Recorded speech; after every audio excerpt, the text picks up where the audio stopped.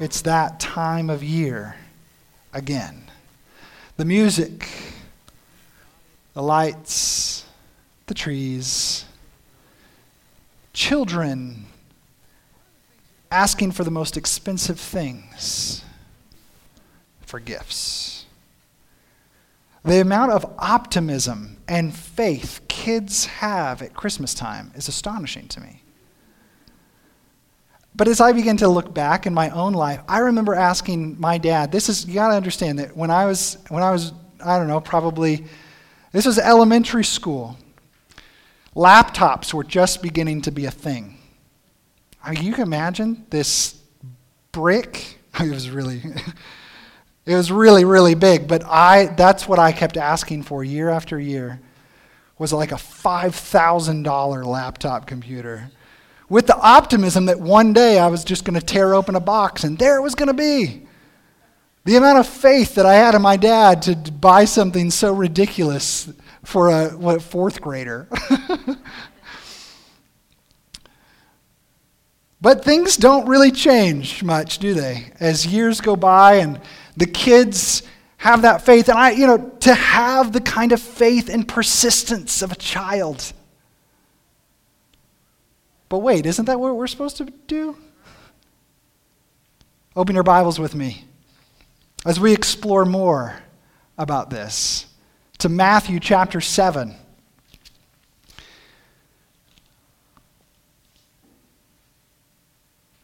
As we near the end of the Sermon on the Mount, can you believe that? A whole year. We started in January, and we've just kept on going. We're almost done. We're not going to be able to get it done by the end of the year, but close. Jesus seems to be finalizing his thoughts. He's bringing things back around. He's hit some pretty hard points, right? And as he began talking directly to the disciples, and last week we discovered that he's saying, don't be the standard, let Christ be the standard. Don't be critical of others. Don't put yourself in the place of Christ. Instead, we go to him and allow him to take the plank out of our eye. Remember that whole teaching there. And hopefully that is something that you've caught yourself this week. Saying, Lord, how could I be less judgy? And so here we have some closing remarks as he's getting through. He's going to be talking about how to distinguish between certain things and even some warnings toward the end. But right here in Matthew chapter 7, starting in verse 7, Jesus goes right into this next part without much context. He says, ask and seek and knock. Let's pray. Father in heaven, as we open up your word, we read the words of Jesus here today. Give us understanding, please, that your Spirit would teach us, that you would fill us, that you would anoint our ears and our minds and our hearts to take this in, and that you would anoint my lips, my mind, that the words that I speak are from you and not me. In Jesus' name we pray. Amen. Jesus says, ask, and it will be given to you. Seek, and you will find. Knock, and it will be opened to you. For everyone who asks receives, and the one who seeks finds, and the one who knocks it will be opened. Or which one of you, if his son asks him for bread, will give him a stone? Or if he asks for a fish, will give him a serpent? If you then, who are evil, know how to give good gifts to your children, how much more will your Father who is in heaven give good things to those who ask him? Ask, seek, and knock. I mean, come on, how many sermons have we heard on this? I actually haven't preached too many on this, so maybe I've preached it a few times. Ask, seek, knock. But for what? What exactly are we asking for? What am I seeking? What door am I knocking on? If the Bible tells me that if we seek and we seek with all of our hearts that we will find him, then why would I continue to seek? What is it that Jesus is getting after in this particular teaching? And to get a clearer picture, I think we should go to another gospel that talks about this very same thing, but gives a little parable in front of it. So I invite you to go with me to Luke chapter 11. Jesus is teaching his disciples to pray, where we find the Lord's Prayer, the disciples' prayer, which we've dissected, and we spent some time in that as well. But right after the Lord's Prayer, he goes into a story. Luke chapter 11, starting in verse 5. Luke 11, verse 5. And he said to them, "Which of you who has a friend will go to him at midnight and say to him, 'Friend, lend me 3 loaves.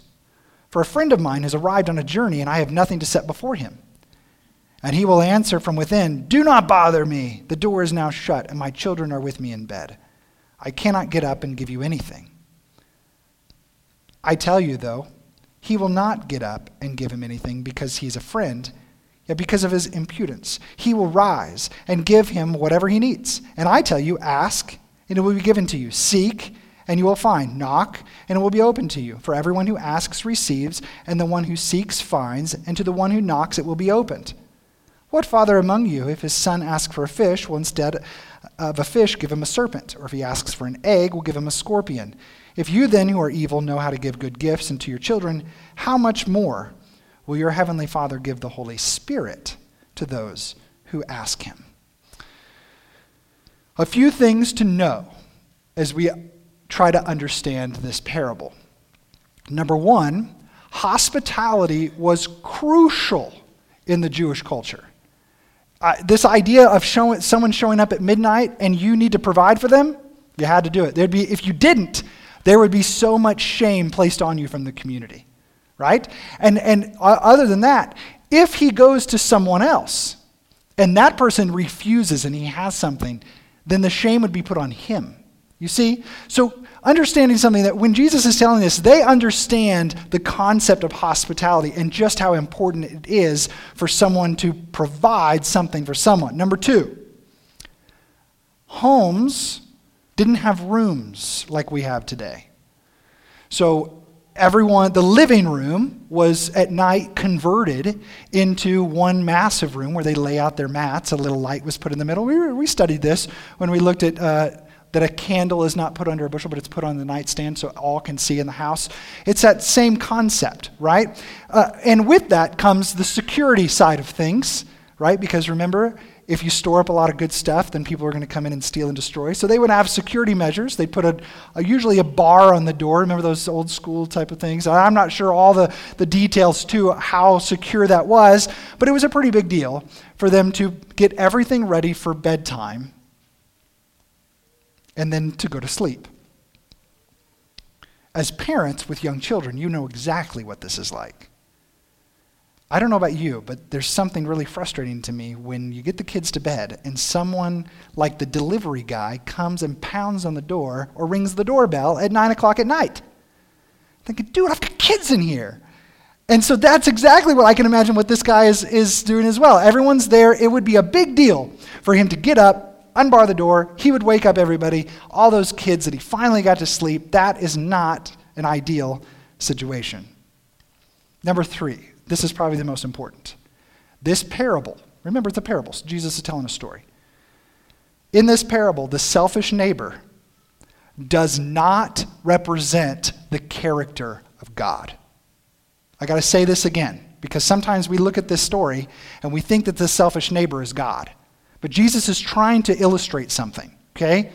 The selfish neighbor does not represent the character of God. The lesson that is being drawn here is not of comparison, but of contrast. Jesus is saying, here's what this guy would say, but let me tell you what God is, okay? So there's this story of comparison, and so I know that sometimes you read this and you go, man, God is a really selfish God, and we just got to persist and persist and persist before he lets go of his blessings. That's not what this parable is teaching at all. God delights to give to his children. That's what Jesus is trying to get at. Okay, so let's go back now and let's look at it again. with these eyes and understanding a few things, and then we'll break it down. He said to them, which of you has a friend will go to him at midnight and say to him, friend, lend me 3 loaves, for a friend of mine has arrived on a journey, and I have nothing to set before him. And he will answer from within, do not bother me. The door is now shut, and my children are with me in bed. I cannot get up and give you anything. So, think about this. You've got 2 friends. Hopefully you have more than 2 friends, but let's just say you have 2 friends. One friend shows up at your house from a long journey unannounced at midnight. Not sure what kind of friend that would be, but we may know one of those people, right? In college, it happens all the time. Somebody just shows up out of nowhere and, whatever. But hopefully, when you're older and you got kids, people aren't just randomly showing up at your house at midnight. But in this case, they are, okay? So one of those friends shows up at midnight. It is your duty and your responsibility to feed this friend. But you have nothing to give him. So you go to another friend, someone that you know has bread. Small community, you would know. He complains, says no. You keep asking. The Bible uses words persistently, things like that. It actually is the word shamelessly. You keep asking shamelessly. You have no shame in asking for that bread because you know you need to do it. Guys, this is what it looks like. Asking for directions within the first 10 minutes of driving around looking for something. Shameless. Shameless. Not going to try to figure this out on my own. And if that's not you, then maybe you're like me and you wander around Home Depot looking for that special part that you thought would be there, but it's not, and you don't ask. And even when the guy comes by and says, hey, can I help you with something? No, I'm good. And we keep on going. That's pride. There's no pride in this story. Shameless. It's like walking into Home Depot and saying, I'm looking for this right off the bat. Instead of going around looking all over the place. It's asking for directions instead of wandering around or driving around looking for it. Shameless asking. No pride involved. You realize, I don't got it, I know you have it, and I need it, so I'm coming to you. Shameless. I love that. Finally, he gets up and gets you bread. But the Bible says that he doesn't just throw a loaf at you and say, get out of here, the bare minimum. It says that he gives as much as you need. Okay? Now, here's the thing. Did you catch this? You have a friend who needs, and you don't have it. So you go to the one who does, so that you can give what you receive. Is it starting to set in just a little bit? You can't give what you don't have. But you know who has everything you need. So Jesus tells us to ask. Jesus tells us to seek. And he tells us to knock. And for the Greeky people in the room, it basically means keep asking, keep seeking, keep knocking. Now that may be an over translation to say that we always do those things, but there's certainly nothing wrong with shamelessly asking, shamelessly seeking, and shamelessly knocking when it comes to going to our God. So what are we asking for? What are we seeking? What door are we knocking on? And I just look at it within the context of Luke 11, but even in Matthew, it doesn't really say the Holy Spirit. Luke tells us the Holy Spirit. It's still good things, either way. And so some people will debate whether it's Luke is throwing in there something that, whatever. The point is I believe that as we are asking for something that we do not have. We're asking for the spiritual food that we need daily. Ask for the Holy Spirit. Ask for the Holy Spirit and keep asking for the Holy Spirit. And I say that because I don't want us to get into this point to say, well, I've asked and I don't have, so I have to keep asking so I keep getting, or that I get it again, or you lose it, things like that. I don't think that's the case. I believe that when you ask for the Holy Spirit, when you've given your heart to Jesus, you're sealed with the Holy Spirit. But you know what? There's something about asking that humbles the heart. Isn't there? So it's not that maybe you don't have it. Now, you may have blocked some of the things that the Spirit is trying to do in your life. There's no question about that, where the Spirit is trying to work and do all these things, and you've let pride and selfishness and these things get in the way, and the Spirit's been trying to break through, and you've just kind of put these walls up. Maybe you've been critical, maybe you haven't been kind to people, maybe you have been unforgiving, whatever the case is. Now you've got the Spirit is not that it wasn't there, not that it wasn't working, but we kind of get in the way. And so by asking for the Spirit, then maybe that's a time of saying, Lord, maybe there's an area in my life that I've just been blocking it, and I just want to give you permission to come into those areas. How many of you find it difficult to ask for help? You don't have to raise your hand. I will, though. Sometimes it's hard to ask for help. To ask somebody, hey, could you give me a hand? Now, if there's someone that is by far much better of an expert in something, then I'm probably going to ask them, right? I mean, if I don't know how to do something, I'm going to go find someone who knows how to do it. But when I think I know how to do something, I've watched enough YouTube videos, right? And I try to accomplish something. And I've been working and I've been working and I've been working and I've been working. And the last thing I want to do is go and ask and give up on this project that I've been working so hard on. Jesus says ask. Shamelessly. Seek.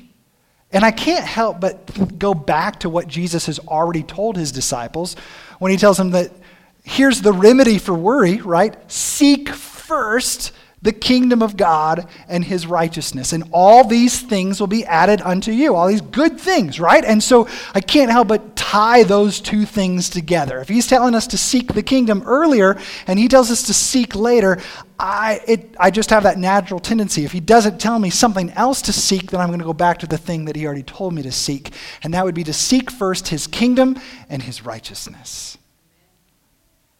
And in that promise earlier, he said, all these things will be added unto you. And in this case, he says, seek and you will find. And knock. This is the one that kind of trips me up for a second, because I'm like, well, knock where? The only thing I can think of when I get to knocking is in Revelation chapter 3. Remember when Jesus says, behold, I stand at the door and I knock, right? That's Jesus knocking, though, on our hearts. That's Jesus knocking. He is the solution to Laodicea. He is the one that totally transforms, right? And so in that, I think, well, then what am I knocking on? But then I have to ask the question, why do we knock? Because we want in. There's a desire of someone, that we want someone to open the door and give us hospitality to let us in. I started to think about that. What would that look like in this context? And I look at it, it says, those who knock desire to be in the presence of the Lord. Right? Because if I'm not knocking, then I don't want to go. There's nothing more scary to me than knocking on a door that I don't know who's behind. I don't know what you think as a pastor. Maybe I should have gone to literature evangelism school when I was a kid. But that to me is scary. For some of you, you find it to be the greatest adventure of all time. You extroverts, that's great. But in this case, oftentimes, extrovert or introvert, doesn't matter. Sometimes we are too afraid to knock on the door because we're afraid that God's not going to open it. Now, there are times in Scripture where you see, like Noah's Ark, where the door shuts, right? Someone comes, bangs on the door, and wants in. Well, it didn't open. Remember the story of the 10 virgins. The bridegroom waiting, all those things, they go and they say, let us in. They didn't let him in. So, there's stories in Scripture that talk about this idea of not doing it. But in this case, Jesus is talking to those who are his followers, those who are seeking the kingdom with all their heart. It's not a last-ditch effort.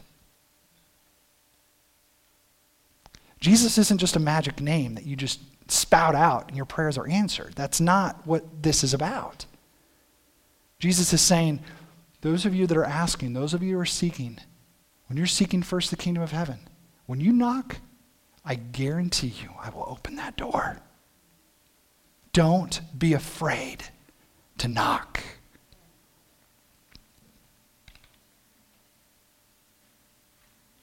Ask, seek, knock. And here's the promise. Here's the promise, my church family. It will be given to you. The Spirit will be given to you. You will find the kingdom. It will be opened to you. His arms of mercy will be opened to you. So Jesus tells us to ask, seek, and knock. And so throughout my life, I've read that. I thought, man, I don't feel like I'm asking enough. And I don't know if I'm seeking enough. And I'm certainly not knocking enough. And so there's this guilt that sets in. Now, Jesus is telling us to do these things. So I don't want to dismiss what Jesus is saying. But could there be another side to this? Not to say that asking, seeking, and knocking is not important. Of course it is. We've just talked about why it's important. But could Jesus be proving a point? Could he be looking at this and trying to tell us something different instead of just what we do, but rather who we go to? Think about it. A friend comes to you in need. They show up. Maybe they're asking. Maybe they are seeking. Maybe they are knocking. But they're not quite sure who to ask, where to seek, and where to knock. And they show up in your life. Without Jesus, you don't have anything to offer. Can I say that again? Without Jesus, you don't have anything to offer. You can point them to a church. You can point them to doctrines. You can point them all over the place. Well, this is what you need to be doing. Without Jesus, you can do nothing. You have nothing to offer. And I think Jesus is getting to that point, to saying, you don't got it, so you got to go. So this is what we do. We go and ask, but then we give what we ask for. It's not asking so that you and I can just hoard it all. It's to share it with somebody else. What good is grace if I just hang on to it? But how powerful is grace when I share it? What good is the gospel if I just say, I've got the good news, if I don't share it and say, let me tell you the good news? We give what we ask for. And here is where I think Jesus is coming to, is it's not so much what we do, but it's who we go to. What Jesus is saying is that God is faithful. He will always, listen, he will always give you what you need. He will always reveal himself when you seek him, and he will always answer the door to his children. So don't be too proud to ask for help from your Savior. Don't get distracted from seeking his kingdom. Don't be too afraid to knock on that door. God knows what you need. And he promises to give you what you need. And they're all good things. So what does this look like in your life? Okay, Pastor, Ask, seek, knock. God is faithful. Yeah. I've heard it before. How does that change my life today? Well, it won't if that's your attitude. But when we seek him, just think about this. What does it look like in your life if you knew that absolutely everything you need, you have in Jesus Christ? I've said it before and I'll say it again, that in Christ you lack nothing. I was talking to a friend of mine I went to school with back in college. He called me last night, talking for a long time. And you got to know the guy. He's just a really fun guy. I've known him for so long. And it's like every time we talk, we just kind of pick up where we last were. I wouldn't say we were best of friends, but we were good friends, and we always talked and got along. And he's talking to me about his journey. He's older than me. He's still single. He's a teacher. But man, I know this for a fact because over the last 20 years, he has told me how much he wants to get married and have a family. That's his dream. And he began to tell me, he said, Stephen, I've been living this life looking for my life partner, and no one was ever good enough for me. There were people that came in my life and I would just dismiss them because I just didn't think that they were going to be the right fit. They weren't going to fulfill me. And so we started to talk about that. And I said, that's a really neat observation that you have, that you recognize that they wouldn't fulfill you. I said, but here's the thing. If you're looking for someone or something to fulfill you, you will always be let down. And it just won't work. And it's not fair to them, and it's not fair to you. But I said, but here's the thing. In Jesus Christ, you are fulfilled. In Jesus Christ, you have everything you need. You have love. You have joy. You have peace. You have these things, and you don't have to go looking in all the places to find it. I truly think the more I study and the more I live this life, I go back to the Garden of Eden. Adam and Eve had everything they needed. They lacked nothing. And the enemy came in and convinced them that they were missing something. And what did they do? They went searching for it. And they grabbed onto that fruit and they ate it, hoping that that was going to be the thing that the enemy had convinced them that they needed. But the reality is they had everything they needed. And how often do you and I go looking in this world or looking to other people trying to find the thing that we think we need? That will make us happy. That will fulfill us. That will give me joy. That will give me peace. And so we go to all the wrong places searching for the thing that we already have in Christ. Oh, how our lives would be different. How different would you and I live if when that little inkling in our heart, because it'll show up, that temptation is what we like to call it. Because what is the temptation trying to tell us to do? Something that we're not supposed to do.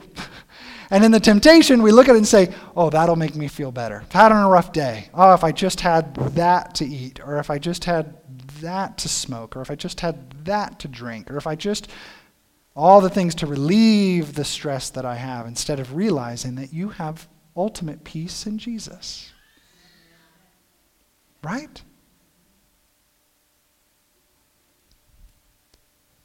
How different our life would be if I realized that my acceptance and my value and my worth came from Him. And I don't have to try to prove myself to other people. I don't have to act a certain way. I don't have to go looking for it in someone else. Maybe someone who's toxic, maybe someone who's controlling, and they just constantly want to try to tell me how to live my life. And when I don't meet up to that expectation, I beat myself up, and then they come and they put their arms around me. It's this vicious cycle and all the different things that we do within relationships. If you knew who I am in Jesus, I'm His child, and I lack nothing in Him. And I don't have to take this abusive behavior in my life. What would it look like in your life if you truly believed, you lack nothing in Jesus. You ask, you have. You seek, you find. You knock, it's opened. These are promises from Jesus' lips. Forgiveness, it's yours. Guilt, it's gone. Shame, destroyed. Joy, full. Love, unconditional. Peace surpasses understanding. Imagine not trying to find those things in the world or in other people. But Pastor, I don't feel it. And I'll point you to a little book that if you haven't read it, you got to. Steps to Christ. Such a powerful little book. I tried to give it to somebody one time, and they said, well, I already know Jesus. And I said, that's okay, read it anyways.